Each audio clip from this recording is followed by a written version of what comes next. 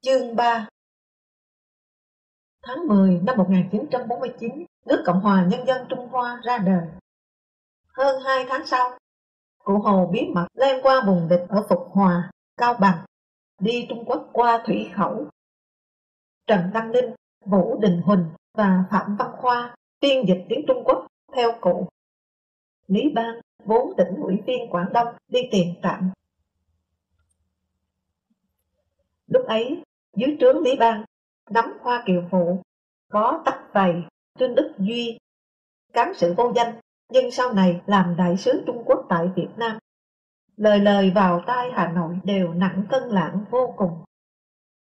Người đứng trên bè nứa bao giờ nôm vẫn kém uy hơn người đứng trên tàu lớn. Bác xuất ngoại, trong ATK chúng tôi rất mực vui. Đang vô thừa nhận mà lại sắp tới được họ hàng, toàn quạch ra dáng hết. Đâu có biết đại thí sinh Hồ Chí Minh sắp dự cuộc khẩu thí, mà nếu trúng tuyển thì đất nước sẽ đoạn tuyệt hẳn với thế giới. Chừng 1 tháng sau, cụ về, an toàn khu mừng, mở tombola xổ số. Tôi trúng một vàng cải răng, dòng chữ 3 stars made in Shanghai, ống ánh kim nhũ, như soi thấu suốt lên nửa cái cán màu san hô mà tôi cứ thấy như hành lang thu nhỏ dẫn vào một xứ sở thần tiên vậy. Thép mới rủ tôi gặp Phạm Văn Khoa moi chuyện. Khoa đã được dặn cấm không hé răng. Cuối cùng, trong hàng thịt chó trên đường sang bộ tổng tư lệnh, anh chỉ lộ ra một chuyện. Chúng mày xì ra thì chết tao. Tao làm phiên dịch, nhưng nhiều lúc ông cụ cũng chẳng cần tao. Ông cụ sang kiểm thảo với Mao Trạch Đông, Lưu Thiếu Kỳ, Chu Ân Lai. Họ không hiểu ta. Họp trong này, bên ngoài tao nhớ là có cái bể bơi nước nóng bốc khói. Lúc ấy, ai biết Mao có cái thú dầm mình trong bể bơi. Tao nhìn mấy ông Mao, Lưu, Chu, thấy trợn bỏ mẹ. Nhất là Mao, trắng hồng, cao lớn, trán nhẵn bóng, gần như im lặng suốt buổi. Hai bàn tay khoanh lại, đút vào hai ống tay áo bông. Ông cụ nhà mình nói, thỉnh thoảng Mao lại dặn hắn hừ một cái rất to. Kinh bỏ con bà, chẳng hiểu là tán thành hay phản đối. Ông cụ kiểm thảo xong, Lưu Thiếu Kỳ nhận xét, góp ý kiến. Thôi, đủ rồi, thôi thế nào được, hai chúng tôi cứ hai bên trái phải, thi nhau quýt đẩy Khoa. Chỉ khai một chuyện nữa thôi thì tha, chúng tôi nói, rồi chúng mày lại cứ khoa tếu lộ cho chúng mày. Thôi, nói cái này thôi. Khi đoàn đến Bằng Tường, cậu bốc phát luôn, mỗi mình ông bác lên xe đi trước. Mất tướng, bọn tao đi sau lo quá. Làm cứ như tổ phỉ thế vậy ư. Không coi quân tướng người ta ra gì, không thèm đếm xỉa đến đám hộ tống bảo vệ cụ, coi như mũi mắt à. Chúng tôi cáu. Gần năm sau thì biết Chu Đức, Liêu Thừa Chí, Nhiếp Vinh Trăng đã xuống tận Bằng Tường bắt cóc cụ Hồ Viên. Nghe mấy cái tên huyền thoại, chẳng hạn Chu Đức, sướng quá. Chúng tôi cứ dai nhăn nhẵn, ép Khoa phải nói gặp Mao đã làm những gì. Khoa xì tiếp ra một bí mật nữa. Sau khi ông cụ kiểm thảo, trình bày các cái ta chủ trương và làm, Lưu Thiếu Kỳ nhận xét. Sao lại kiểm thảo? Là một chi bộ của quốc tế mà không nhớ ư? Phải xin quốc tế cho nhận xét chứ. Thôi được, nhận xét sao? Thép mới và tôi dồn. Khoa nghiêm mặt, hơi sững. Tao chỉ nói một cái nữa thôi. Nếu không, tao báo cáo sự Lê Văn Lương là chúng mày bắt tao vi phạm kỷ luật bí mật của bác. Chúng tôi đành gật đầu. Khoa nói, Lưu Thiếu Kỳ nhận xét chính sách tiêu thổ kháng chiến toàn bàn của Việt Nam là không cần thiết và lãng phí. Vì những nơi có tính chiến lược thì dù là vùng hoang vắng, địch cũng xây cất để đồn trú. Còn nơi không có tính chiến lược thì nhà cửa nguyên vẹn, địch cũng không ở. Tôi hơi ức. Bác báo cáo coi như kiểm điểm. Thôi được. Nhưng sao không phải Mao nhận xét bác mà lại Lưu? Rồi trì củ chiến của Mao viết ca ngợi tiêu thổ. Mà tại sao Lưu lại nhận xét ta như thế? Tôi bảo thép mới. Thép mới hờ một lúc, nói, họ cũng phải nói thế chứ.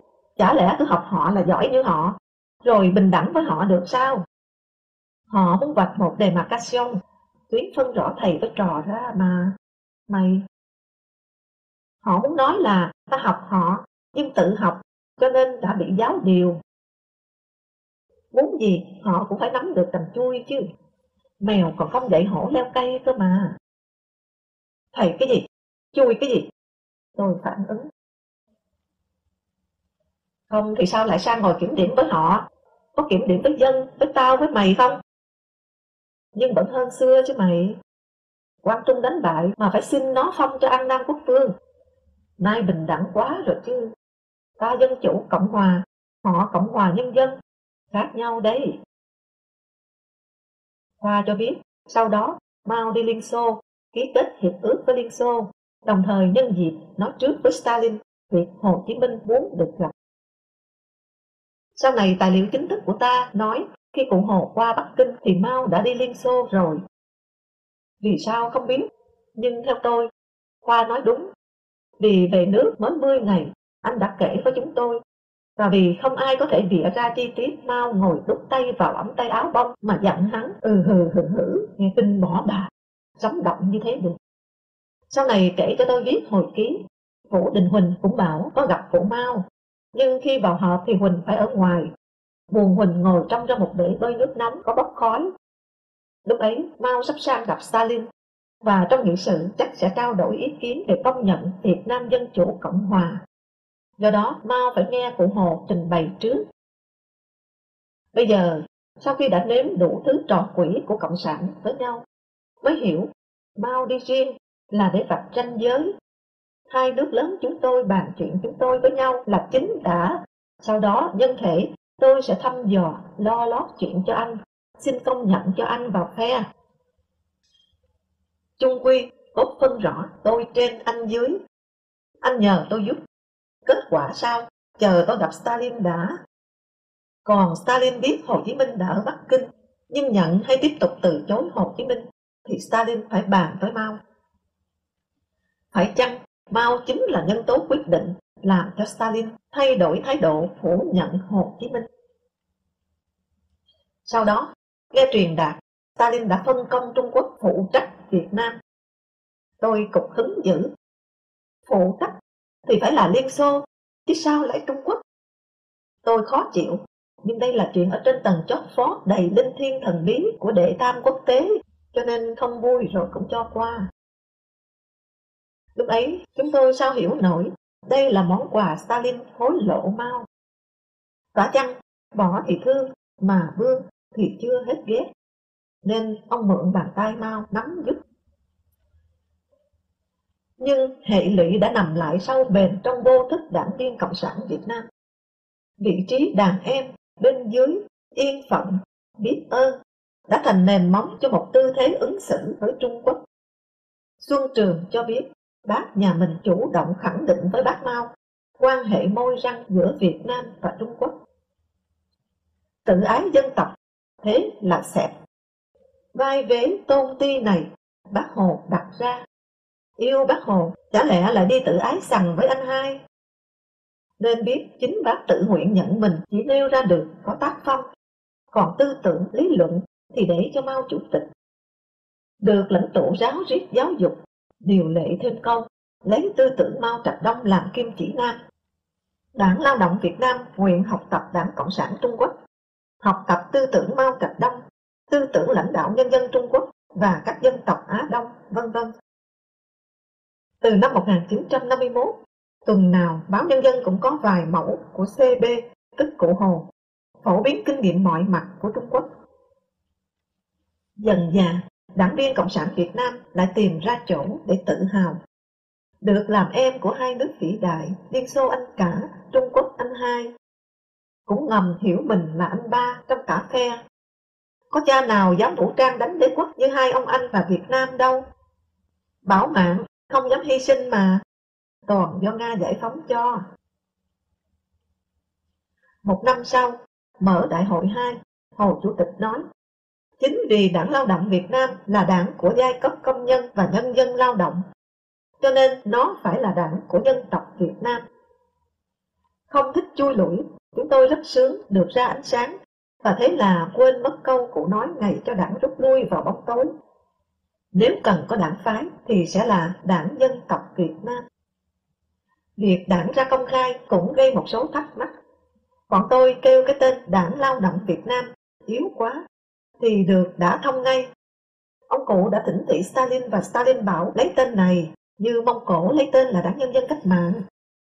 Thế ra lúc Cộng sản Đông Dương, lúc Lao động Việt Nam đều do Stalin quyết định cả. Thấm đẫm tinh thần quốc tế, nên nghe đã thông như thế, lại sung sướng được lãnh tụ tối cao quan tâm đến cho từng ly từng tí. Không biết nếu quan tâm thì lãnh tụ tối cao đã ôm lấy, chứ đâu để Trung Quốc phụ trách. Nói thêm về đã thông, tức đánh thông tư tưởng, cho khỏi thắc mắc, dao động, bế tắc, chữ đầu miệng của các bộ đảng viên Trung Cộng mới ồ ạt nhập vào từ hồi Việt Cộng. Bây giờ mới thấy ông cụ nhiều lần mượn Stalin ra để đỡ phải giải thích dài dòng. Chúng tôi còn hậm hực quanh chữ nhân dân, tên mới của báo đảng. Sao không giữ sự thật như Pravda của Liên Xô? Sự thật với Cộng sản, nhân dân là kém nước. Không nhớ ai đó nói, này Liên Xô giao Việt Nam cho Trung Quốc phụ trách, thì Việt Nam phải tỏ ra là vui vẻ chấp nhận chứ. Lấy tên báo đảng Trung Quốc là để nói tôi sẵn sàng đi với đồng chí đây. Chả lẽ ăn không của Trung Quốc à? Cuối cùng, đại sứ La Quý Ba đã trình quốc thư, mà mãi vẫn không thấy đại sứ Liên Xô đến. Chúng tôi hơi lạ. Phép mới bạo mồm giải thích. Thông cảm mày, cha Liên Xô ở trong Âu sống sướng quen rồi, sang ta ở rừng, hắn cũng ngại. Lúc ấy chưa nhận hết hàm nghĩa của từ phụ trách. Đúng, thế nào là phụ trách? Là phải ốp sát, kèm chặt ở bên. Đồng chí La có tư cách song trùng, vừa đại sứ cách trở, vừa thường xuyên đụng đầu, bàn bạc ở cương vị phụ trách. Có một vị đại biểu của quốc tế được chúng tôi cảm thấy gần gũi hơn, đó là Leo Figueres, Ủy viên Trung ương Đảng Cộng sản Pháp.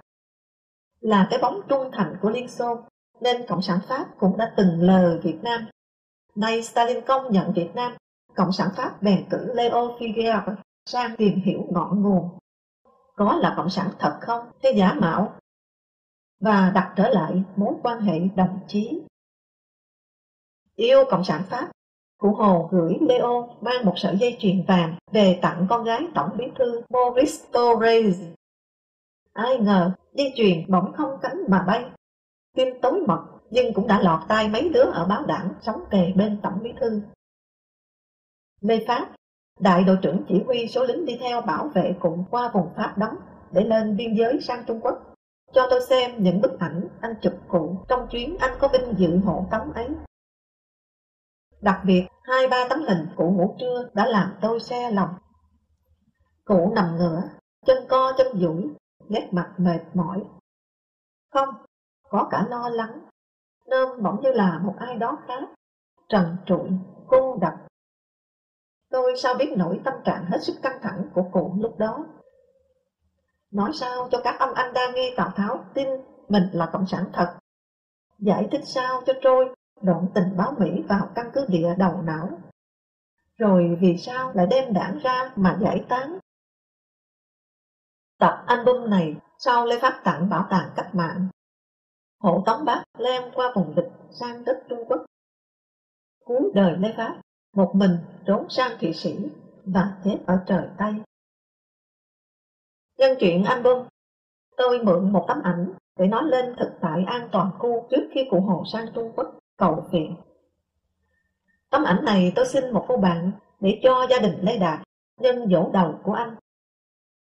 Cọc nó xem, tôi cứ lạ, sao Đạt, trẻ nhất, lại là người mở đầu bức ảnh ở bên trái, và ngay cạnh anh là cụ Hồ. Hai thầy trò duy nhất ngồi xổm bên nhau, cạnh 5-6 thư ký của Trường Chinh đứng sau Tổng bí thư, tư lệnh. Bức ảnh đập ngay vào mắt người xem bởi vẻ hoang vu, tiều tụy. Một láng nứa nhỏ, 3 vách nứa tuềnh toàn, không nội thất. Sau đó một vạt cây cối bị đốn trơ gốc, và miếng đất mới khai phá chưa kịp xây cất nhà lá. Nhưng nổi lên hơn cả là hình ảnh cụ Hồ và Lê Đạt. Ai xui mà chỉ có 2 người ngồi xổm. Cụ Hồ chắc đến chỗ Trường Chinh có việc, hốc hác đăm chiêu. Lê Đạt mặt còn hơi sữa, nhưng nôm thẫn thờ. Tôi không thể không nghĩ đến 2 cha con, một nông dân già bán gà ế chợ chiều, ủ ê bên nhau, mà đường về thì xa, và nhà thì nhẵn gạo. Đặc biệt không một chút ranh giới phân chia đẳng cấp giữa người và người, không một bóng dáng quyền lực. Tất cả là một khung cảnh buồn, hiu hắt, suy tàn. Mấy thành viên cuối cùng của một bộ tộc sống trên một dẻo rừng biệt lập, được National Geographic chụp được. Bức ảnh với hết không khí hiện thực ủ ê của nó cho thấy cụ Hồ không thể không băng qua vùng biên giới bị quân Pháp chiếm đóng để tìm Mao Trạch Đông, để liền một dãy với Trung Quốc, với phe nó khác đi, để làm được tiền đồn của phe, để thoát cảnh một mình chiến đấu giữa vòng vây. Chữ của Võ Nguyên Giáp. Ta mở chiến dịch biên giới giải phóng Cao Bắc Lạng tháng 8 1950. Tôi lên Cao Bằng. Một nhóm lên đường với nhau từ góc thông cửa ngõ bộ tổng. Dương Bích Liên, Vũ Cao, Hoàng Nghiêm điện ảnh, Thân Nhất đài phát thanh, và tôi. Bộ đội sang Quảng Tây học tác chiến từ mấy tháng trước, trở về rầm rập đêm ngày. Cố vấn Trung Quốc cùng với những con ngựa cao to kiểu xích thố, chở ngất ngưỡng, chăn đệm, thao chậu. Cố vấn xuống tới tiểu đoàn, trung đội. Ở tiểu đoàn 251 của Nguyễn Hữu An mà tôi xuống đó, có Liều Dính Trảng, Lưu Dinh Trưởng, da mịn như da đàn bà, lấm tấm tàn nhang màu mã não. Có hôm Nguyễn Hữu An buộc mồm bảo tôi, tên gì mà lại nghe như cúng liều dính chảo thế nhỉ? Thường đùa, bảo cố vấn nói 1, 2, 3, 4 tiếng Việt để ôm bụng cười, thì cố vấn cứ 1, 2, 3, 4.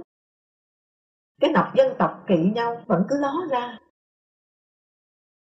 Giữ kín đáo, nhưng thỉnh thoảng đồng chí cố vấn huấn liều dính chảo vẫn để lộ cho biết quân tưởng tác chiến rất giỏi. Có ý so với nó, quân Pháp kém xa. Tôi ngày ngày dự các buổi trung đội trưởng Trung Quốc dạy bộ đội ta đánh bọc phá, đâm lê. Chú ý, ngoái cổ tay, vặn thế này, xốc lên. Anh phiên dịch nói to như gắt. Đoàn báo chí, văn nghệ dự buổi Võ Nguyên Giáp phổ biến trên sa bàn kế hoạch đánh thị xã Cao Bằng. Tôi còn bức ảnh chụp bữa ấy, trong đó tôi ngã người vào Nam Cao, ngồi bậc cuối cầu thang nhà sàn. Bên kia thang là Dương Bích Liên, đưa ma thăm tâm. Một suối nhỏ nhảy chồm chồm trên nền đá dựng đứng, đổ nước ầm ầm ngay ở đầu nhà, như có tiếng sóng đưa thăm tâm qua sông. Tôi nghĩ khi lên qua hẻm đá sau cổ áo. Sau đó cả lũ ôm bè nứa lần lượt qua một cái đầm rộng đen vách đá, đẹp như tranh thủy mặc.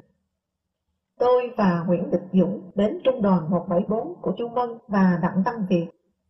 Tuần sau đánh Đông Khê, không đánh Cao Bằng như kế hoạch ban đầu mà Võ Nguyên Giáp đã giới thiệu sa bàn với đám nhà báo, văn nghệ sĩ. Cố vấn Trung Quốc là đồng chí Trần Canh nói đánh vào cổ con rắn thì nó sẽ quằn người lại và ta có cơ diệt viện.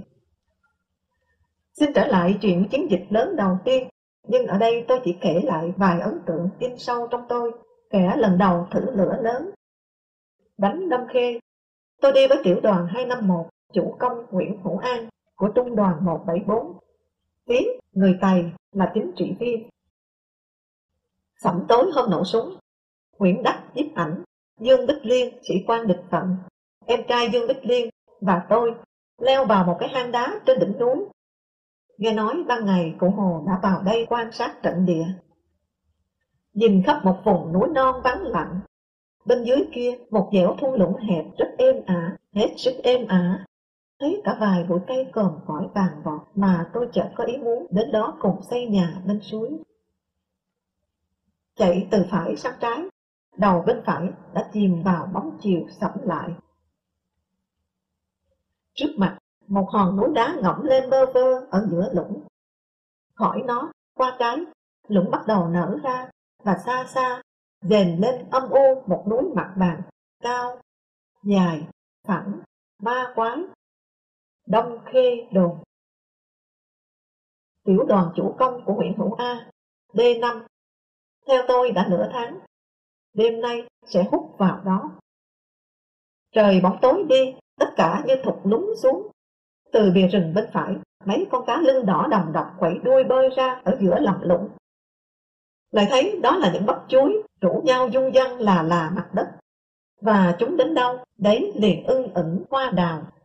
Nhưng chúng đã tan vào đâu mất rất nhanh. Mà hòn núi côi cút trước mắt, đồn Tiền Tiêu cạm phầy, mô hình phóng to của cái chày thời đá cũ, thì bỗng dậy lên, rung rinh. Hòn núi cổ quái kia là đồn cạm phầy, và đàn cá, đàn bắp chuối này là đạn 75 ly đến nã vào nó, khai hỏa cho toàn trận đánh. Cạm phầy chợt như một mùi nhùi rơm khổng lồ quất vào, lửa văng tung tóe. Cùng lúc súng nổ rang tứ phía. Nhưng hết một đêm không xong, huyện Hội An không vào nội đồn. Trưa, đến quân y tiền phương của trung đoàn, nghe báo cáo thành tích La Văn Cầu chặt cục tay khi lên đánh bộc phá vì đạn đuôi xét, tức là đạn 12 ly 7. Đưa tin luôn. Đêm hôm sau, tôi nằm với 4 khẩu sơn pháo bắn thẳng của tiểu đoàn trưởng Thành. Thành đưa tôi một điện thoại, nghe ban chỉ huy trận đánh chỉ đạo, cho bắn bao nhiêu viên 75, và còn hô, bắn phát thứ mấy. Thành bảo tôi, cố vấn Trung Quốc nói, mỗi viên đạn pháo giá 2 lạng vàng. Nghe suốt đêm Lê Liêm chính ủy mặt trận biên giới giục lính 251. Anh dũng tiến lên, hy sinh cũng lên, không thể để đến sáng nữa. Sáng tinh mơ sau đêm thứ hai, diệt được Đông Kê, tiếng súng im hẳn. Tôi đeo ba lô lên vai, toan rời đó lên đồn, thì chợt 2 phát đại bác trong đồn bắn ra rít lên gần như ở ngay bên mang tay. Tôi tụt vội xuống cái hốc đất ở trước khẩu pháo tôi vẫn núp cả đêm qua. Lòng chết người. Cái hốc ở sau khẩu pháo, cái hốc đằng trước nó là mép núi bu thẳng đứng xuống con suối. Ở dưới đó 30 mét, tôi gọi to, cứu, kéo tôi lên với. Sau khi được kéo lên, tôi rời trận địa 75 ly của Thành, lên ngay đồn. Vừa tới khúc quành, lượng rất đẹp, lên đồn. Con đường rải nhựa nhẵn thính, tôi phải quay về. Bộ đội cấm. Pháp có thể nhảy dù xuống chiếm lại Đông Khê như tháng 5 trước đó. Tối lên đồn, tan hoang, lửa khói. Một lính da đen cụt chân thấy tôi, dương 2 con mắt trắng dã vì sợ, lê đít giật lùi tránh. Tôi vội phối hợp với anh ta, rẽ ngay ngã khác, không muốn mình làm anh ta sợ thêm. Đến một góc đồn, có lẽ là cái mạng Bắc mà đêm qua chính ủy mặt trận Lê Liêm cứ suốt đêm điện thoại vỗ về, thúc giục. Alo D3, cố diệt ổ đuôi xét màn Bắc đồn. Alo D3, các đồng chí cố lên. Dốc dựng đứng, xung quanh tối ôm, và mây mù bồng bềnh. Một tấm vải bạc căng lên như một cánh buồm phòng gió giữa biển, và góc đồn vắng tanh thì như mũi một con tàu trôi trên sương mù. Cạnh cánh buồm, một đống lửa khá đượm, và một lính Pháp nằm bên, một mình, mắt nhắm nghiền, miệng thầm thì, không dứt gọi. Maman. Điểm nhịp cho tiếng nhẩm ôn câu đầu đời. Cánh buồm ưỡn cong lên, phút trống. Phần phật, thình thình, maman. Phần phật, thình thình, maman. Trong mênh mang mờ mịt, cuộc gọi đáp giữa anh lính Pháp trạc tuổi tôi, 20 tròn xoe, và tiếng sóng gió một chuyến hồi hư ảo, khiến tôi không thể rời chân. Càng không dám đến đặt bàn tay giả mẹ lên trán người sắp chết. Sợ phá vị trí thiêng liêng dành cho người mẹ. Sợ phá vỡ giấc mơ cuối cùng, có lẽ là đẹp nhất của anh lính. Tiếng trống cúng tế, hộ tống cụt lên đường. Thình thình, phần phật, đầy ắp không gian. Đưa 2 âm ma măng uy nghi, thiên di. Mấy hôm sau, chạy trên đoạn thâu lưu, nà kéo, ốc xá, đường số 4, nơi quân lính ta và quân sạc tôn, lơ page, quần thảo, giáp lá cà. Tôi phải dốc lên mặt lọ cô tiên, nước hoa chiến lợi phẩm, nhặt trong hầm viên đại úy chỉ huy đồn Đông Khê. Nó nằm bên một quả bưởi, đã bóc hết cùi, chưa tẻ muối. Quả bưởi cứ khiến tôi nghĩ đến bóng một người đàn bà trong căn hầm cố thủ hẹp tanh đầy gạch cửa này. Xác lính Pháp nằm dài suốt hai vệ đường, bốc mùi thối rữa. Cỏ lau màu cốm lon rạp xuống, làm thảm đỡ mịn nhẵn đến không thể ngờ. Trên đó, trên tấm thảm ngỡ được là ủi đặc biệt công phu đó.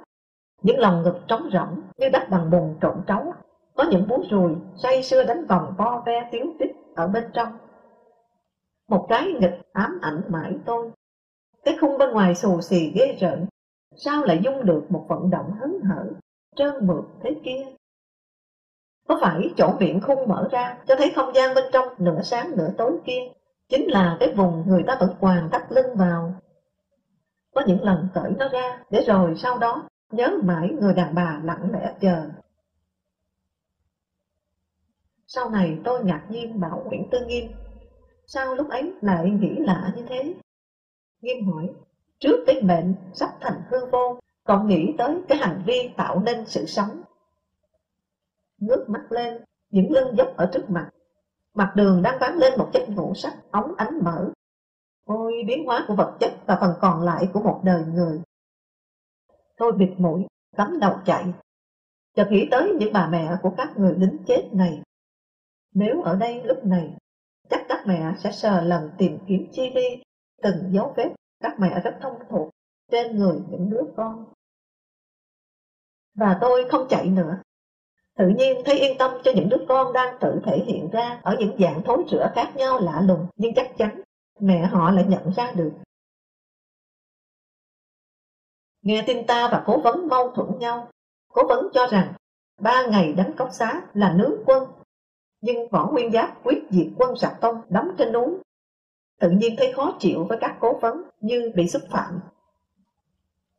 Trong tổng kết chiến dịch đã có các cuộc tranh luận khá gay gắt về phối hợp giữa binh sĩ Việt Nam và cố vấn.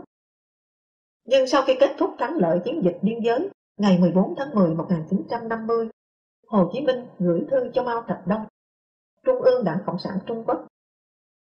Tóm lại, tôi cho rằng thắng lợi này là thắng lợi của đường lối Mao Trạch Đông cách mạng, quốc tế chủ nghĩa. Tôi không nói lời khách sáo, cảm ơn các đồng chí, mà nói các đồng chí Việt Nam và nhân dân chúng tôi sẽ nỗ lực hơn nữa, giành lấy thắng lợi cuối cùng lớn hơn, lấy thành công để đền đáp sự kỳ vọng tha thiết và giúp đỡ to lớn của Đảng Cộng sản Trung Quốc, Đảng Cộng sản Liên Xô anh em. Chả ai thấy chữ đền đáp kỳ vọng, nghe nó quá bề dưới.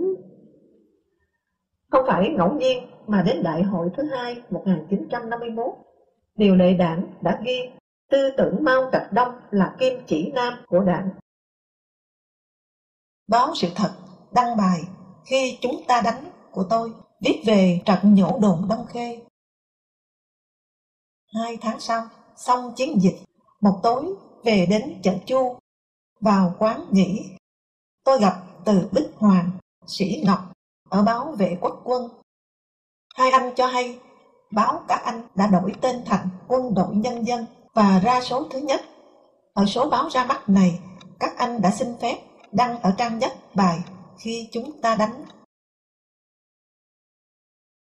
Và ở đây xin kể thêm lần hành quân qua Đại Bục, Đại Bác, đèo Khao Vác, vào đánh Nghĩa Lộ. Tôi đi cùng Tô Hoài, trung đoàn 88. Trời mưa dữ dội, quân lính dừng lại ở bên một con suối rộng chừng 20 mét. Nước lũ cường dựng ngược lên một con dốc, đứng gào thét. Anh trung đội trưởng hất đầu. Một lính trẻ măng, mặt bầu bỉnh, má lúm đồng tiền, đi lên. Tối qua anh ngủ gần chỗ tôi.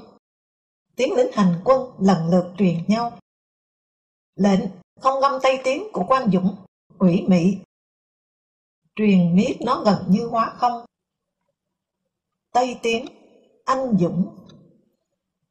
Lệnh vừa báo nghỉ thì mấy lính trẻ ồn ào, tranh nhau ngủ bên anh Đĩnh má lúm đồng tiền. Nằm với nó ấm lắm.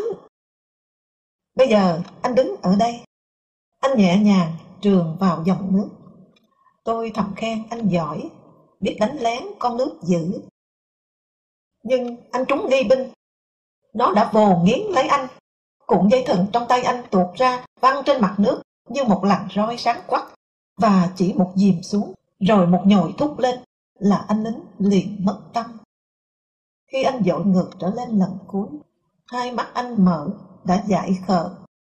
Cái chết chớp nhoáng, nhưng những nghi thức đi kèm nó lại từ tốn rất mực.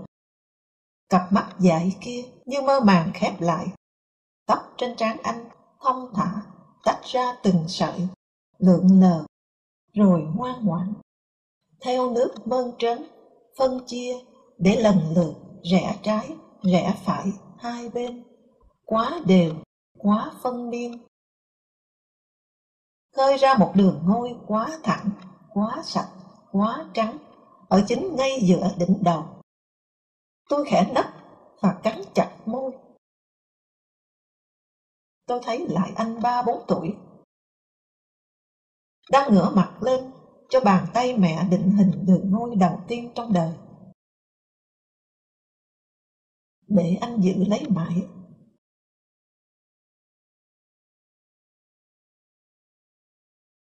Đường ngôi mà nay con lũ trung thành đang tỉ mẩn xếp lại cho đúng nguyên mẫu ban đầu. Tôi nhìn xuống nắm cơm mới bữa trong lòng bàn tay tôi. Nó đã thành hai mảnh cùi rỗng, bị mưa quét tan nát hết. Sau đó bám dây qua, tôi trước, tôi hoài sau. Người, ba lô, ruột tượng 10 ký gạo, tất cả nằm thẳng băng trên sóng cuồn cuộn. Hai đùi rung lên bần bật muốn rời bung ra. Sợi chảo lớn, chúng tôi ôm bấu lấy nó, dạt cong ra như một cánh cung căng hết độ, chỉ dọa đứt. Và chúng tôi như những đầu mẫu thừa của những cái nút buộc lật phật trên cánh cung.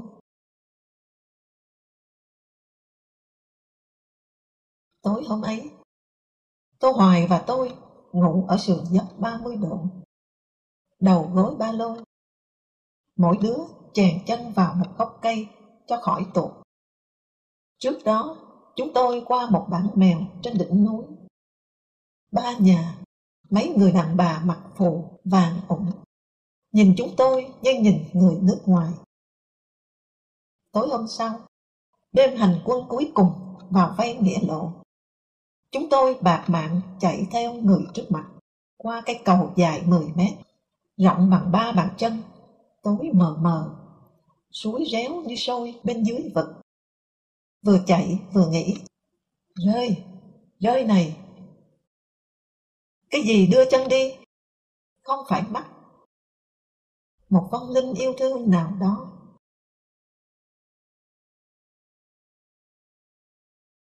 Tôi ra trận lần đầu vào hồi tháng 8 năm 1948. Kỷ niệm lần thứ 3 cách mạng tháng 8, tỉnh mở cuộc tổng công kích đường 5. Tôi đi cùng ban chỉ huy một tiểu đoàn, hành quân đêm qua vùng Chiêm Trũng, giữa Cẩm Giàng, Gia Lộc, để đánh bốt Mao Điền gần đường 5. Mao Điền này có văn miếu đồ sộ, không kém mấy văn miếu Hà Nội. Giữa chừng lọt vào trúng đồng lụt, lội lên một xóm nhỏ hẻo lánh, vắng tanh, có một túp lều tí tẹo, siêu vẹo. 7-8 chúng tôi bạch liếc vào. 2 người đàn bà, một già chắc là bà, một trẻ chắc là mẹ, và một đứa bé mấy tháng trong tay người mẹ, mặt mũi đen nhẹm những vết tro than. 2 người sụp lại như tế sao, bẩm lại các quan sinh phúc. Tất cả trở ra, mình tôi nán lại, nắm tay bà già. Ta đây mà, ta. Thật lòng muốn lại trả lại 2 người đàn bà khiếp đảm. Khỏi cái lều thì sụp vào một bãi hoang, đầy thị chín, rụng nát dưới chân. Khu Văn Miếu Mao Điền ư? Mùi thơm ngào ngạt, bát ngát kỳ lạ. Cả cái bãi tối như đang được cất bổng lên tới một nơi thanh khiết, không hăm hở, không sợ hãi, không người lạy người. Cả đời tôi sau này ước mong hòa bình luôn hiện ra trong không gian thâm trầm, thâm u, tràn trề mùi thị, lân lân đền miếu này.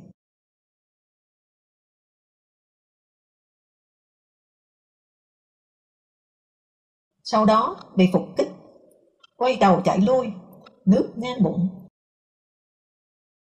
Những quả hỏa châu dập dềnh trồng ghẹo trên đầu. Trận đánh đầu thị xã Hải Dương có Trần Châu, anh tôi. Những quả mìn nằm trong giỏ lợn, 2 lính khiêng 1 quả. Chẳng rõ thế nào giữa chừng phát nổ, lộ hết. Thế là rút, không đánh kỷ niệm cách mạng nữa. Nhưng bản tin ti thông tin hôm sau mang măng xích đỏ: tổng công kích đường 5 thắng lớn. Chiến tranh để lại ở tôi 3 ấn tượng sâu sắc: buồn, sợ và thương. Thương dân, thương đồng đội, thương cả đối phương. Nhưng tất cả đều phải giấu kín, như giấu nghi ngờ trong đầu. Nhiều chiến công là phịa, và đầu tiên giấu sự thật, cố nhiên. Cuối cùng, một phen hốt chết. Sau khi tiêu diệt binh đoàn Sạc Tông và Le Page trên đường số 4, và quân Pháp rút bỏ Thất Khê, ta tổ chức một tối đại lễ mừng chiến thắng ở ngay trung tâm thị xã Cao Bằng. Nghe nói Bác Hồ sẽ đến, nhưng rồi tan, bom Pháp. Tôi bị trận bom lớn đầu tiên sẩm chiều hôm đó. Ngỡ chữ Thọ vẫn ở trên trán, đã văng đi đâu mất. Nằm ngửa nhìn Dakota, loại DC-3. Từng đợt 3 chiếc từ từ dịch trên nền trời đang tái dần. Đất vặn mình, hơi bom hay cả mảnh bom phần phật. Rồi chợt thấy nền trời như một tấm khăn giường, rất căng, rất phẳng, và các chiếc Dakota quay về xuôi đang trôi lướt trên đó. Đèn đuôi chúng nhấp nháy êm ả như vài ánh bếp đêm hôm, rất gợi nhớ nhà. Biết nguy hiểm đã qua, nhưng lại buồn. Trước cảnh chiến địa tan hoang, ngổn ngang xác người, tôi cứ luôn thấy buồn. Cố nhiên là không dám thổ lộ. Tôi chú ý thấy thương binh địch và ta giống nhau lạ lùng ở con mắt sợ sệt. Mặc dù ở quân y tiền phương, thương binh ta được cứu chữa tốt hơn. Thì ra cái sợ là dấu hiệu tuyệt đối bình đẳng của con người ở trước cái chết. Tôi không thể quên lần ở đồn Mộc Châu, vừa im tiếng súng, cuối 1952. Tôi hỏi Vũ Lăng: lúc đánh có sợ không? Sợ chứ. Sợ thật? Thật, vãi đái ra mà. Nhưng chỉ lúc chờ đánh, lúc vây đồn thôi. Còn nổ súng rồi thì hết sợ. Diệt đồn xong, đứng dưới cờ chiến thắng phấp phới, quần đã khô từ bao giờ. May, tôi nghĩ thật nhưng nói bằng cái giọng đùa. Nếu cái sợ nó không thể hiện bằng nước, mà lại bằng sẹo trên mặt nhỉ? Vũ Lăng nhồi thuốc vào tẩu, ngước lông mày rộng, nhìn tôi. Thì trên mặt ai cũng dày cộp lên di tích sợ. Khi ấy khéo con người sẽ thôi đánh giết nhau. Vũ Lăng dư dứ cái đầu tẩu vào tôi. Thuốc trong tẩu là Abdullah. Thế là có hôm tôi chợt thấy giá như cái sợ không chỉ để lại di tích trên mặt người bằng những cái sẹo, mà cả những thành tích giết địch cũng được lưu lại bằng sẹo trên mặt. Chúng ta sẽ có những anh hùng mà mặt mũi giống hệt như người bị hủi cùng, hủi cục. Lúc ấy nhà nước khéo phải có một hình thức nào đó để giúp phân biệt sẹo anh hùng với sẹo hèn. Nhưng lại tự dẹp ngay cái ý nghĩ tầm bậy đó. Tôi vẫn chưa nhận ra bản chất bạo lực, nhất là bạo lực vũ trang hay chính quyền ra từ nòng súng của Cộng sản. Hay rõ nữa, với mục tiêu đào mồ chôn tư bản Cộng sản không thể hòa bình với tư bản. Phải đến cuối năm 2010, đọc Matterhorn, tiểu thuyết ra mắt giữa 2010, viết về một đại đội lính thủy đánh bộ Mỹ chiến đấu ở khe xanh, a lưới, cam lộ. Tôi mới hiểu hơn tác giả Carl Marland, tốt nghiệp Đại học Yale như vợ chồng Bill Clinton, Walker Bush, Kissinger. 21 tuổi đã là lính ở khe xanh. Và tiểu thuyết này của ông đã được đánh giá rất cao. Tác phẩm Mỹ viết về chiến tranh Việt Nam hay nhất, và có lẽ khó có sách nào vượt hơn. Bởi tinh thần nhân văn tràn trề, làm chỗ đứng cho tác giả nhìn nhận nhân vật trong tác phẩm. Tôi đã rất cảm động đọc đề tặng của ông. Tiểu thuyết này tặng cho các con tôi. Chúng lớn lên với cái hay và cái dở của việc có một người bố là cựu chiến binh thủy quân lục chiến. Nên biết ông nhận hơn 10 loại huân chương khác nhau trên chiến trường Việt Nam. Anh lính có chính ủy giáo dục, chỉ thấy thiên đường là dành cho mình, người chính nghĩa. Còn địa ngục thì cho thằng phản động, cái đứa mà mình đã lập công giết chết. Thâm tâm kỹ chiến tranh, nên tôi nói hơi kỹ cảnh đau lòng của chết chóc. Chính tâm lý ngán chiến tranh đã dẫn tôi tới nỗi tội đồ. Từ Trung Quốc vào, ta cùng với vũ khí, với những tam chế, tứ khoái nhất mạng, nhất điểm lưỡng diện, tim đao tung thâm, chia cắt. Còn cố vấn, còn chỉnh huấn, có thể nói một nề nếp sinh hoạt mới, một ý tứ mới phải tuân thủ, coi trọng. Tôi đã dự lớp chỉnh huấn đầu tiên, chủ yếu dành cho đảng viên văn nghệ báo chí ở ATK. Lớp cán bộ sang tận Hoa Nam học cách thức về chỉ đạo. Tôi cùng chi bộ, tức một nhà sàn, với Xuân Diệu, Nguyễn Tư Nghiêm, Phan Kế An, Lê Đạt, 5 cái mồm lý sự cùng một số anh chị em khác. Mời các đồng chí trọng thính lên trên cùng. Nam trong học ủy, trịnh trọng mở lớp. Cả lớp, kể cả Thâm Nho, Ngô Tất Tố, ngớ ra. Trọng thính là các đồng chí nặng tai ạ. Mọi người ồ lên. Tôi vẽ treo trên bó tường, một người vẹo mặt đi, tay xệ xuống vai vì một quả tạ có chữ trọng lượng thính. Bắt đầu thí điểm, cho nên học nặng về tranh cãi chữ nghĩa.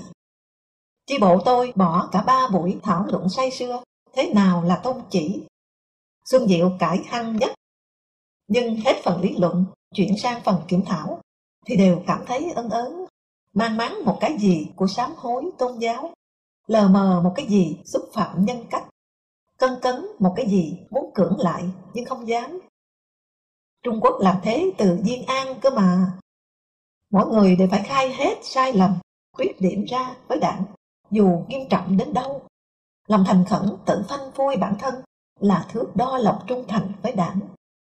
Xin nói thêm là khai cả tội ác của bố mẹ, vợ con, bạn bè, nếu họ có. Một tên chỉ điểm vô hình được cài vào trong từng người. Và khi tên chỉ điểm ấy đã an vị ở trong anh, thì từ đấy cái bóng lù lù của nó, một thằng cò sợ hay một thằng ra ve của đảng, bèn trùm lên khắp người anh. Có thể nói, lớp chỉnh huấn tháng 3 năm 1951 ấy là mở đầu cho các cuộc chỉnh huấn đều kỳ của cán bộ đảng viên. Trước mỗi vận động lớn hay trong các cuộc học tập lý luận thường xuyên đều có chỉnh huấn, chìa khóa vạn năng thúc đẩy tiến bộ tư tưởng. Dĩ nhiên, lúc ấy tôi chưa thể nhận thấy đó là cuộc xâm thực ô nhiễm nhân cách. Những người chống Mao ở Trung Quốc chưa cầm quyền, chưa vạch ra mục đích chỉnh huấn nham hiểm của Mao. Dùng chỉnh huấn khống chế mỗi tôi con của đảng, bằng cách nắm lấy cung của mỗi tôi con, một biến thể của hồ sơ mật thám. Gogol viết, một đại điền chủ thu mua các linh hồn chết. Ở đây thì lưu trữ rác rưởi của mỗi linh hồn, rồi biến chúng thành một quả mìn be nổ. Xong, lần truy nã tư tưởng đầu tiên chưa gai gắt. Nói chung không có gì ghê gớm. Trừ Ngô Tất Tố bị lưu lại kiểm thảo thêm mấy ngày vì Tố muốn bỏ về sớm. Và Tố đã lỡ khai rằng Hồi ở báo Cứu Quốc, trong một lần rượu Tết quá chén, Tố có nói một câu bậy bạ nghiêm trọng như sau: tôi là con chó thời Tây, rồi thời Cộng sản. Chó thời Tây còn ủng oặn sủa dăm ba tiếng, chứ chó thời Cộng sản thì cút đuôi nằm im re. Như Phong, người từng dự bữa rượu kia, bảo tôi: bữa ấy tớ có mặt, tớ cùng ở Cứu Quốc với Tố mà. Tố cứ đấm ngực kêu ô ô lên như mày kể thật. Nhưng Phong ôm miệng cười, nhìn quanh, để biết là hắn say thật hay là vờ để chửi mày à. Theo tớ thì vờ. Dạo ấy Đảng còn lỏng tay nên chúng nó mượn rượu nói xỏ. Này xem có thằng nào say nói láo nữa đâu. Khó quên hình ảnh Ngô Tất Tố, tóc dài nhưng thưa, hoa râm, lòng khòng đứng cúi đầu ăn cơm, một dáng co cụm như đeo biển miệng giao lưu, ở cái bàn tre đang siêu vẹo vắng tanh dành cho học viên đau dạ dày ăn nếp. Thỉnh thoảng Lê Đạt đến ngoác mồm ra tán ở bên. Nhưng đây nói liền sang Tố và công tác tư tưởng thời đó ở trong giới văn nghệ sĩ an toàn khu. 2 năm trước, Ngô Tất Tố dịch Trời Hửng của Trung Quốc. Tố sống ở một gian nhà nứa ngay cạnh gian của Nguyễn Tuân. Nhưng hai vị trưởng lão này kỵ vía, không nói năng với nhau. Mạc Phi bảo tôi, sớm nào Phi cũng đun nước sôi cho Tố pha trà. Anh vừa được cất nhắc vào ban lãnh đạo mới của đoàn kịch Chiến Thắng, gồm có Song Kim, Hoàng Tích Linh và anh, hai nhà lãnh đạo tài ba cũ, Thế Lữ và Võ Đức Diên, nhà kiến trúc sư kiêm kịch tác gia, và anh ruột của Trần Quang Huy đã bị Tố Hữu phế bỏ. Tố Hữu chỉ thị cho Tích Linh và Mạc Phi, hai đảng viên. Đảng đưa hai anh vào đây để làm gì? Để lọc hết máu tiểu tư sản cho đoàn kịch. Lọc rồi thì truyền máu gì cho anh em? Máu công nông binh. Nói cụ thể là phải quần chúng hóa, tập thể hóa, quân sự hóa đoàn kịch. Tập thể hóa là thế nào? Nói cho dễ hiểu là không cần sân khấu, buộc diễn, hậu trường, cánh gà, son phấn chi cả. Diễn lửa trại, giữa trời. Lửa trại là đi thẳng từ quần chúng đến quần chúng. Tư tưởng tập thể còn là gì nữa? Là việc sao chi cần một người hát giỏi. Đúng, ta cần là cần quần chúng đều biết hát, đều tự hát để tự nghe, tự nâng cao tình cảm cách mạng lên. Làm sao phải sòn phe cho rối mắt quần chúng. Bên Trung Quốc vì quần chúng người ta thay đồ rê bằng 1, 2, 3. Quần chúng nhìn vào hát ngay được. Theo Mạc Phi thì cụ đồ Tố và Tuân xung khắc nhau. Tố cho là Tuân kênh kiệu, vờ để hách lác thật. Điệu bộ sang cả chuyện lột xác cho khác người. Tố Mạc Phi lật cái ảnh con trai Tuân, đại đội trưởng Trần Xuân Trường, mà Tuân để ở trên bàn nứa của Tuân, ra mà xem mặt sau. Phi xem, thấy Tuân đề ở sau bức ảnh dòng chữ Je suis le fils de mon fils. Tôi là con của con tôi. Tố hỏi Phi, xem rồi chứ? Tại sao cứt nhà tôm lại lộn lên làm đầu như thế? Vì con nông binh từ nay là đến phụ mẫu sinh thành ra bọn trí thức, vốn không bằng cả cục cứt. Một sáng, Trần Chinh Hợp kiểm điểm báo với chúng tôi ở dưới ngôi nhà sàn tòa soạn. Đêm đêm, đó là bãi thả dê của cụ chủ nhà người Tày. Sớm nào chúng tôi cũng nằm sấp trên sàn, thò đầu nhìn cụ chủ mở cửa thả dê ra rừng. 40-50 con dê cái chen nhau lao ra, nhưng tới cửa, con nào con nấy đều bị con dê đực chặn lại, phủ nháy nháy mấy cái. Việc mà chúng tôi đùa là điểm đít thay cho điểm tâm. Đang họp, Trần Chinh bỗng chỉ xuống chân đồi, ngay trước mặt. Các anh xem kìa. Trên bờ tràn, ruộng hẹp đầy nước, loang loáng giữa những búi lúa mới vẫm đuôi gà. 3 người rồng rắn đi tới, 3 cái mũ vải, sau gọi là tai bèo, nhưng dạo ấy ở an toàn khu gọi là mũ Tô Ngọc Vân. 3 túi dép vải toàn ten cùng đeo về bên trái hông. 3 cái gậy trống và 3 cái tẩu phì phèo. Tất cả những đạo cụ sân khấu đi kèm nhà văn nhà thơ ấy đã được chia đều ra ở đầu, tay, miệng của Tố Hữu dẫn đạo, Nguyễn Tuân khúc giữa và Nguyễn Đình Thi khúc đuôi. Các anh xem, bắt chước nhau cho các người, nhưng lại phải giống hệt nhau. Văn nghệ sĩ là phải như thế ư? Anh Nguyễn Tuân mặt to, ngậm biết còn khả dĩ, chứ anh Tố Hữu mặt choắt thì biết nó che kín mất hết. Trong mắt Trường Chinh, Tố Hữu không chỉ bé mặt mà còn bé chức. Nhưng đến đại hội 2-3 năm sau, anh đưa Tố Hữu vào sổ thiên tào, dự khuyết trung ương, cùng Lê Liêm, Xuân Thủy. Trường Chinh lúc ấy rất quan tâm đến văn hóa văn nghệ. Lê Đạt được kén làm thư ký mảng này. Một dạo ban văn hóa của Trần Huy Liệu kiện ban văn nghệ của Tố Hữu buôn lậu, lấy tiền lập quỹ đen, tung xài vung vãi. Trường Chinh cử Lê Đạt đến nghe hai bên. Đạt tới, và trước hai bên nguyên bị. Sát khí đằng đằng, tuét mồm tự giới thiệu. Dạ, thưa tôi đến thế này, chẳng qua cũng là anh lính lệ nhà quan. Trần Huy Liệu cười. Tố Hữu sầm mặt lại. Thực ra lúc ấy trên rừng, chủ nghĩa Marxist chưa thành chủ nghĩa Marxist, chủ nghĩa nồi cơm. Tiếng Pháp Marxist là cái nồi. Chưa có câu ngậm miệng ăn tiền, đi bằng đầu gối, Marxist có số. Cái gì làm cho chủ nghĩa Marxist biến âm thành chủ nghĩa nồi cơm? Đảng đã dẫn tất cả đi vào con ngõ cụt, bước theo một ngọn đuốc kỵ lửa trí tuệ mà các đồng chí thèm thuồng đất đai lãnh thổ của mình dương lên. Chương 4. Sau chiến dịch Tây Bắc, giải phóng Nghĩa Lộ, một phần tỉnh Sơn La, thôi bao vây Nà Sản. Tôi và Tô Hoài đã dự cuộc họp Võ Nguyên Giáp, kết thúc chiến dịch. Không đủ sức công kiên vào tập đoàn cứ điểm đầu tiên mà Pháp gọi là con giếm này. Tôi thôi tùy quân ký giả, ngồi nhà phụ trách tổ cải cách ruộng đất của báo. Tôi náo nức, xúc động. Cả nước đang tích cực chuẩn bị cho cuộc cải cách ruộng đất long trời lở đất, giải phóng anh em giai cấp. Cụ Hồ có bài báo tiếng Pháp đăng đầy 2 trang tờ vì một nền hòa bình lâu dài, vì một nền dân chủ mới, cơ quan ngôn luận của Comintern, sau khi Stalin và Mao lên cho cụ một bài gân lập trường vô sản. Lúc ấy chưa đọc hồi ký của sếp, tôi chưa biết.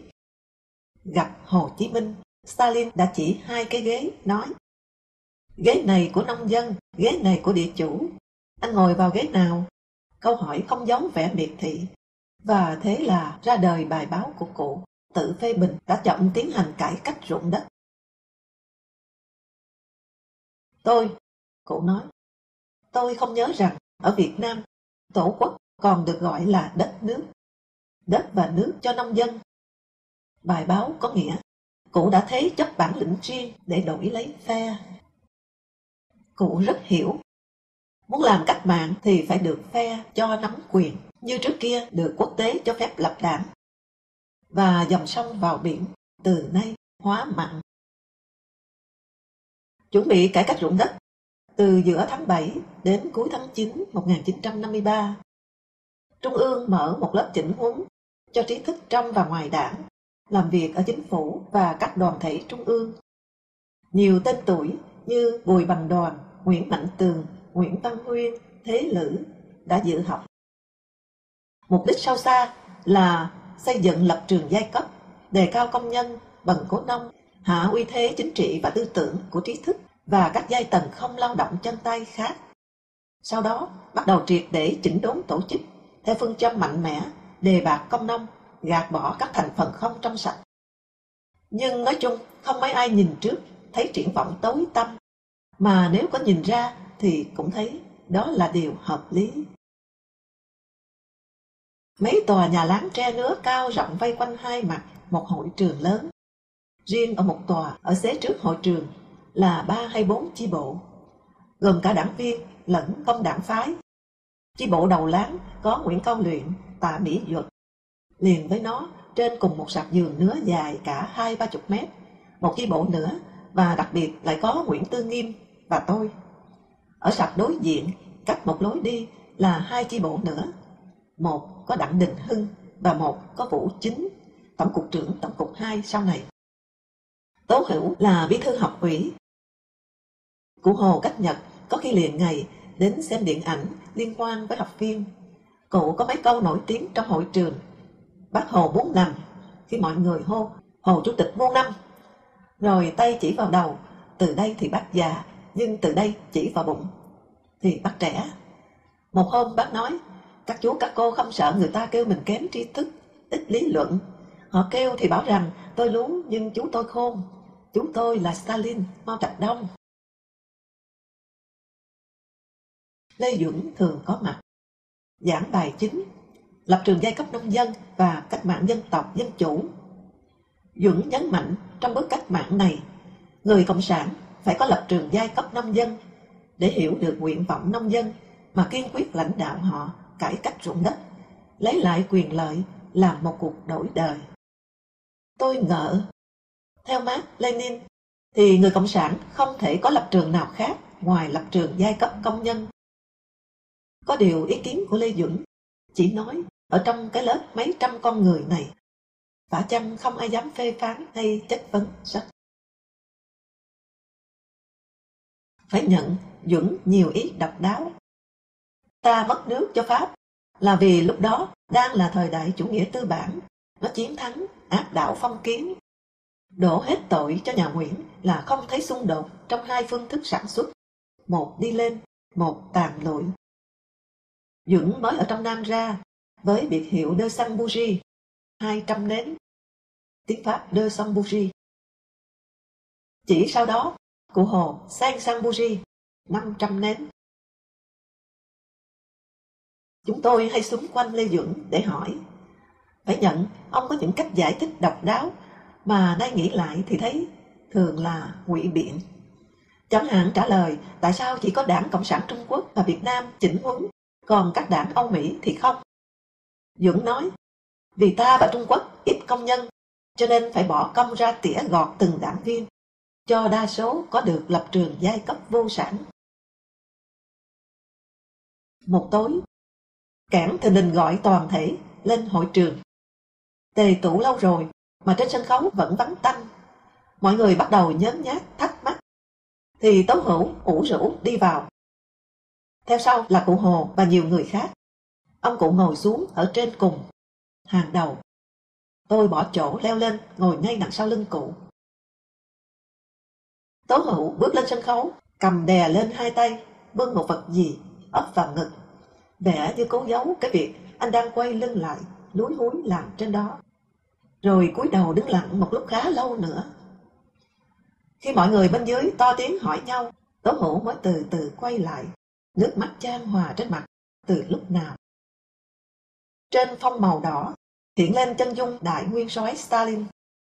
Bộ quân phục trắng lốp làm nổi bật hơn dải băng đen viền quanh, rồi thắt nơ túm lại ở bên dưới.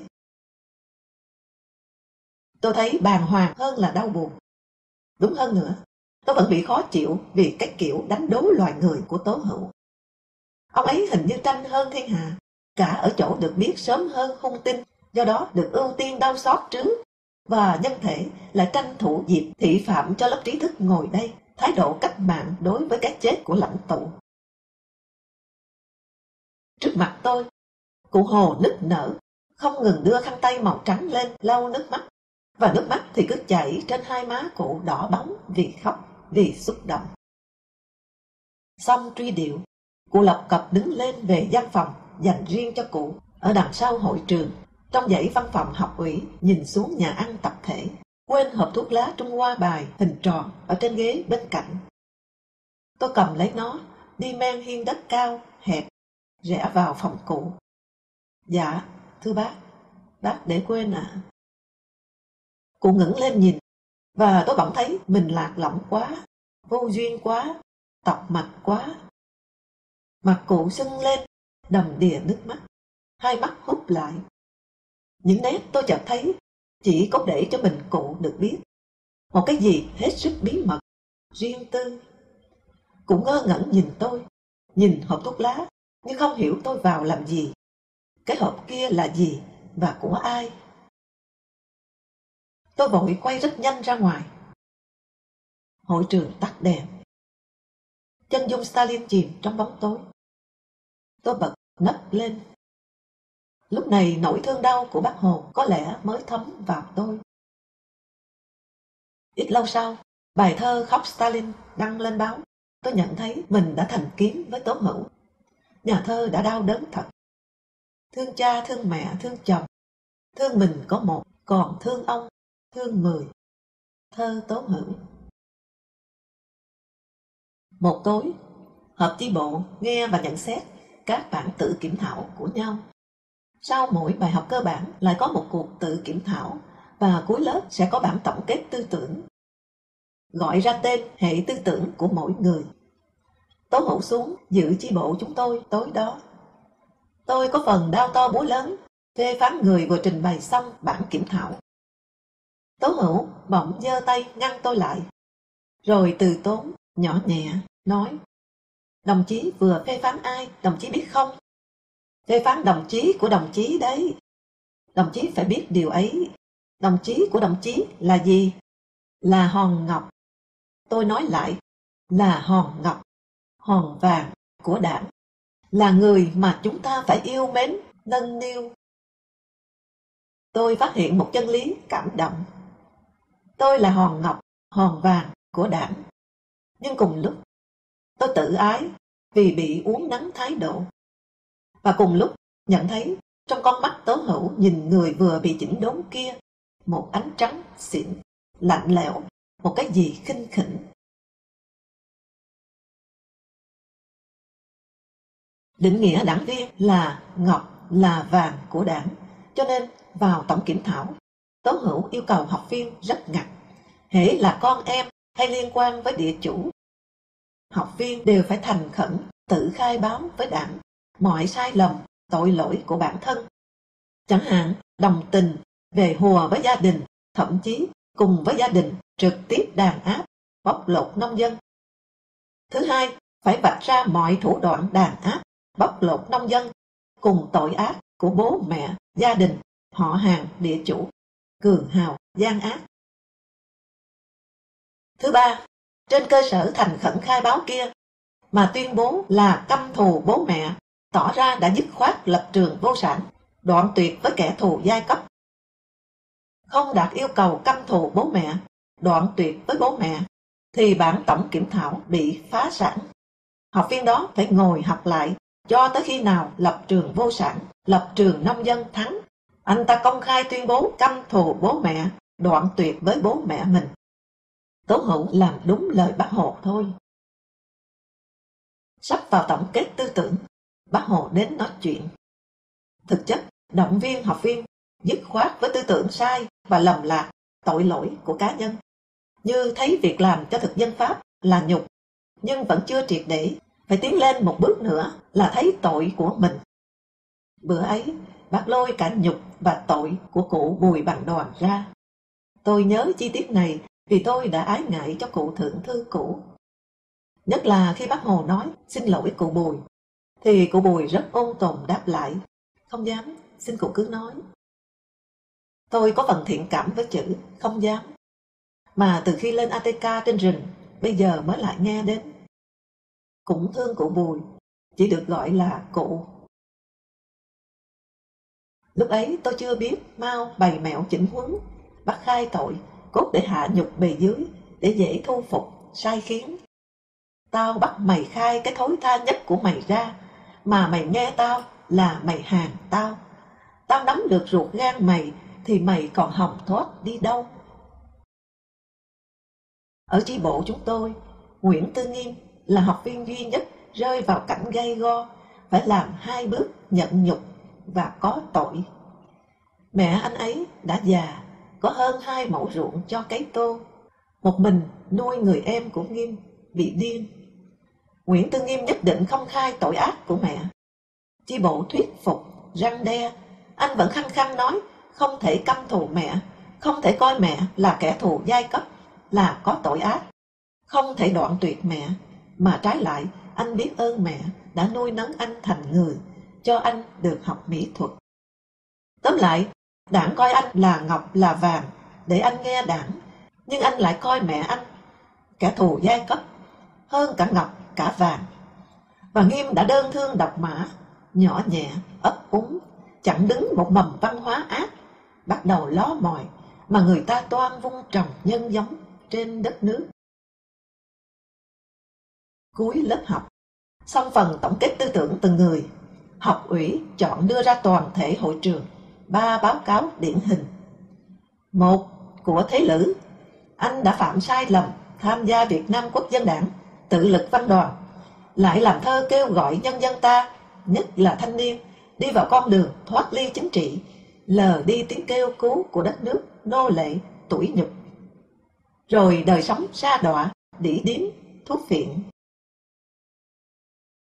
1. Của Tô Ngọc Vân: anh là tiêu biểu rõ nét nhất của tư tưởng văn nghệ thoát ly chính trị, mà tiêu biểu nhất là cuộc tranh luận kéo dài của anh với Trường Chinh năm 1948 ở trên báo Sự Thật về nghệ thuật là tuyên truyền hay không là tuyên truyền. Anh thẳng cánh bác bỏ nghệ thuật phải tuyên truyền. Và 1 của TH Lên: tự nhận mắc chứng hữu hóa trai gái, gần như bệnh lý, mà có lẽ do anh công khai thú nhận cái của tôi nó to quá.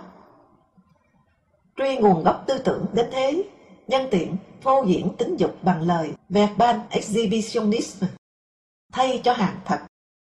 Một dạo dài, tôi sinh hoạt chi bộ ghép với vợ chồng TH. Đầu những năm 90, dỗ 49 ngày Trịnh Kính thổi clarinet ở cạnh nhà tôi. Song Kim, dì họ của anh đến. Chị buồn rầu nói, báo cáo điển hình của anh Thế Lữ ở cái lớp ấy tôi vẫn còn giữ. Xấu hổ, anh à. Chính bọn chúng tôi mới xấu hổ, tôi khẽ nói. Đã xúm lại nghe, nhưng có lẽ xấu hổ hơn cả là người đã đặt ra cái trò cho nhòm hội đồng vào đời tư người khác qua lỗ khóa. Tôi đã giữ lại, không nói tiếp. Chẳng lẽ hễ nhân danh cách mạng là có quyền đánh trống ghi tên cho đến nhòm lỗ khóa vào đời người khác hay sao? Chị ơi!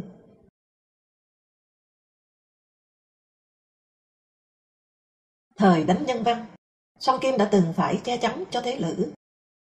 Người ta đòi anh viết kiểm thảo cái tội không nhận rõ sai lầm của bọn phản động nhân văn. Nguyễn Khải được phân công đến động viên Thế Lữ viết. Chả biết thật hay giả, Thế Lữ liền nhờ Khải viết hộ bản kiểm điểm lệch lạc của mình. Kể lại cho tôi chuyện này, Khải còn đỏ mặt, ngượng. Làm nhục và sợ là yêu cầu sâu kín của tự kiểm thảo. Nhiều người đã tự sát, bảo là vì nhục cả thì không chắc. Có thể là một cách phản kháng chăng? Người đầu tiên tự sát trong chỉnh huấn là Thân Mở, người đảng viên do Kỳ Vân kết nạp đầu tiên ở Đình Bản, lúc học ở trường Mác Lê, Bắc Kinh. Rồi treo cổ chết khi tổng kết tư tưởng. Ở lớp chỉnh huấn lưu động, Chính Yên, báo Cứu Quốc, dự. Có Thướng, biên tập viên cùng báo với hai anh. Thướng treo cổ bên ngoài thia sông đáy.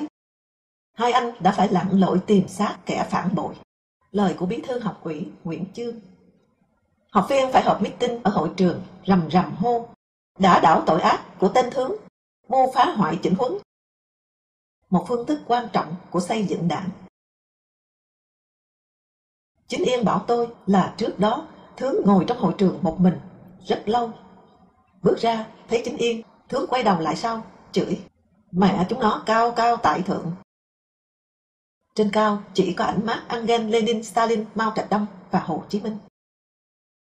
Chính Yên nói, anh không nghĩ Thướng chửi mấy cụ đó. Động cơ nào khiến một số anh em tự thủ tiêu, nhục rồi tự xóa bỏ, hay mượn diệt bản thân mà hy vọng diệt chính cái kẻ đã đưa mình tới nông nỗi tuyệt vọng này? Tự sát biết đâu chẳng phải là muốn lẩn trốn một cách sống kinh hoàng. Đời thuở nào ngồi trước chi bộ lại lôi việc bố đi nhà thổ, mẹ ngủ với đầy tớ ra trình báo. À, lại còn tế nhị cho phép là nếu việc xấu xa quá thì sẽ được báo cáo riêng với học ủy. Tại lớp tôi theo, có người đau đớn khai ra việc mình ngủ với cả mẹ vợ và em gái vợ, có khi một đêm riêng rẽ với cả 3 người. Khai rõ đủ thủ đoạn dụ dỗ, lừa bịp và cách tiến hành tội ác, để lôi được tận gốc rễ của tư tưởng địa chủ. Nó ích kỷ, đểu giả, tàn bạo đến thế nào. Chăm chú ghi từng câu hỏi của tập thể để trình bày cụ thể động cơ, địa điểm, thủ đoạn phạm tội. Có đồng chí khai mắc sai lầm thủ dâm, 50 tuổi mà còn mắc cái đó, thì tư tưởng chiếm hữu và hưởng thụ của địa chủ ở đồng chí lớn quá thật. Nào đồng chí nói cho biết, khi phạm tội đó, đồng chí nghĩ chiếm hữu ai? Báo cáo. Người trong chi bộ tôi và Nghiêm vừa tự thú, bỗng nghẹn ngào. Báo cáo, cả chi bộ lắng nghe. Báo cáo, tôi nghĩ đến cô con gái nhà chủ ở địa phương. Thành phần gia đình, có lẽ phú nông. Đấy, ngưu tầm ngưu, mã tầm mã, tư tưởng bóc lột gặp nhau đấy. Cứ thế, nghiêm chỉnh xây dựng tư tưởng vô sản cho nhau. Đấu tranh tư tưởng là phải truy lùng triệt để như thế. Nhưng có những người khóc vờ cho qua cầu, ví dụ Dương Bích Liên. Anh bảo tớ có cách. Tớ nghĩ đến thuở bé, tớ lấy lửa đốt các tổ kiến cho cháy xèo xèo, thế rồi tớ chảy nước mắt thật. Sau này đi cải cách, Liên luôn thủ một hộp sữa bên mình, đêm hút trộm, tự bào chữa. Cái này mình có mời thì nông dân cũng lắc. Xin trở lại chuyện Nguyễn Tư Nghiêm. Thương anh, kẻ bị tố hữu uốn nắn thái độ không yêu thương đồng chí là tôi, đã xui bậy anh khai bừa đi là căm thù cho xong chuyện. Bảo anh là nói vâng, tôi căm thù, trống không như kiểu Galilei nhận quả đất đứng, nhưng miệng lẩm bẩm cho một mình nghe là nó vẫn quay ấy. Nhưng Nghiêm cứ đau khổ lý nhí bảo tôi, không căm thù mẹ được. Nghiêm cũng không căm thù được cả các địa chủ khác. Một sẩm tối, chờ lên hội trường nghe giải đáp, Nghiêm bảo tôi, tớ biết thế, nhưng tớ không theo nổi. Tớ đọc Marx Engels, thấy nói cách mạng xã hội chủ nghĩa là sự đoạn tuyệt triệt để nhất với chế độ tư hữu. Như thế tất nhiên nó phải đoạn tuyệt triệt để nhất với các tư tưởng truyền thống. Table rase, cơ mà. Xóa sạch. Tớ biết thế, nhưng tớ không theo thế được. Lúc ấy, cố nhiên Nghiêm chưa nghe cụ Hồ nói đại ý giữa nhà to là nước với nhà nhỏ là gia đình riêng, thì cái to là nặng, cái nhỏ là nhẹ. Vậy nên người cách mạng chọn gia đình to. Nhưng có nghe thì Nghiêm cũng không theo. Marx còn chả làm gì nổi được Nghiêm mà. Lần tham gia cải cách ruộng đất ở Đức Lân gần kè Úc Sơn, Thái Nguyên, sau một cuộc phát động quần chúng đấu tố địa chủ, Nghiêm mất tích, tiêu tan đi như một cái bóng. Đội đã nghĩ tới phản động thủ tiêu. Ai hay, quá kinh hãi về sự độc ác của con người với con người, anh bỏ trốn đội, lủi ra ẩn ở giữa đồng lúa đang cử trổ đồng. Bạch Mao nữ trốn địa chủ, còn có rừng sâu. Nghiêm trốn đội cải cách, chỉ còn có cánh đồng và những đồng lúa non cho anh bứt nhá thay cơm nhiều ngày. Phát hiện ra anh, người ta chỉ có thể kết luận là anh điên. Và Nghiêm đã vào nhà thương điên Bạch Mai, chung phòng với một anh lính điên. Kim Lân lúc đó là chi ủy viên, phải đến thăm Nghiêm. Chả hiểu sao lại cho mình chui vào cơ quan lãnh đạo như vậy chứ. Kim Lân lè lưỡi bảo tôi, cậu lính khen Nghiêm tốt lắm, nhưng hãy lên cơn anh ta lại cứ nhà đầu Nghiêm mà nện. Tài, Kim Lân nói, đâu thế, ngày 2-3 trận đòn điên, thế mà nhất định không chịu ra nha. Sau nhiều lần vào, tớ cứ dỗ cô cậu, nào về với anh em đi, Nghiêm, về vẽ với anh em cho vui nhỉ. Về một thời gian, được đặt hàng, minh họa truyện Kiều. Trường Chinh cho sổ tuẹt, phê rằng truyện Kiều là của Trung Quốc mà lại vẽ ăn mặc kiểu Việt Nam.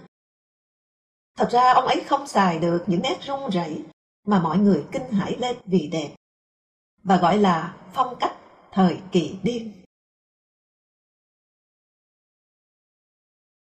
Sau đó Trường Chinh muốn an ủi Nghiêm, 3 lần mời Nghiêm đến gặp. Nghiêm từ chối, rút vào đồng, im lặng.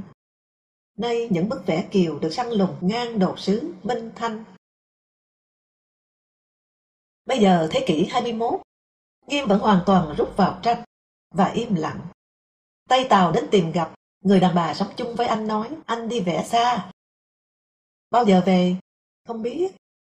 Mà có khi chết giữa đường. Ông ấy dặn trước như thế. Khoảng 2009-2010, một tối ở nhà Trần Lưu Hậu, tôi gọi cho Nghiêm. Vợ anh, người đàn bà hay từ chối khách, nói ông ấy ốm. Tôi nói xin bà nói giúp với ông ấy, tôi là thế này. 3 phút sau, Nghiêm ra. Ốm thật. Đến chơi nha. Nhớ đến nha. Có tránh, nhưng tránh ai thôi. Vẫn thoáng cái giọng nghệ từ tốn, thấp trầm. Tôi hài lòng. Có thế chứ. Rủ tôi bỏ Cộng sản từ rất sớm cơ mà. Tết Quý Dậu 1957, giữa thói trào dữ dội của phong trào Cộng sản trên toàn thế giới.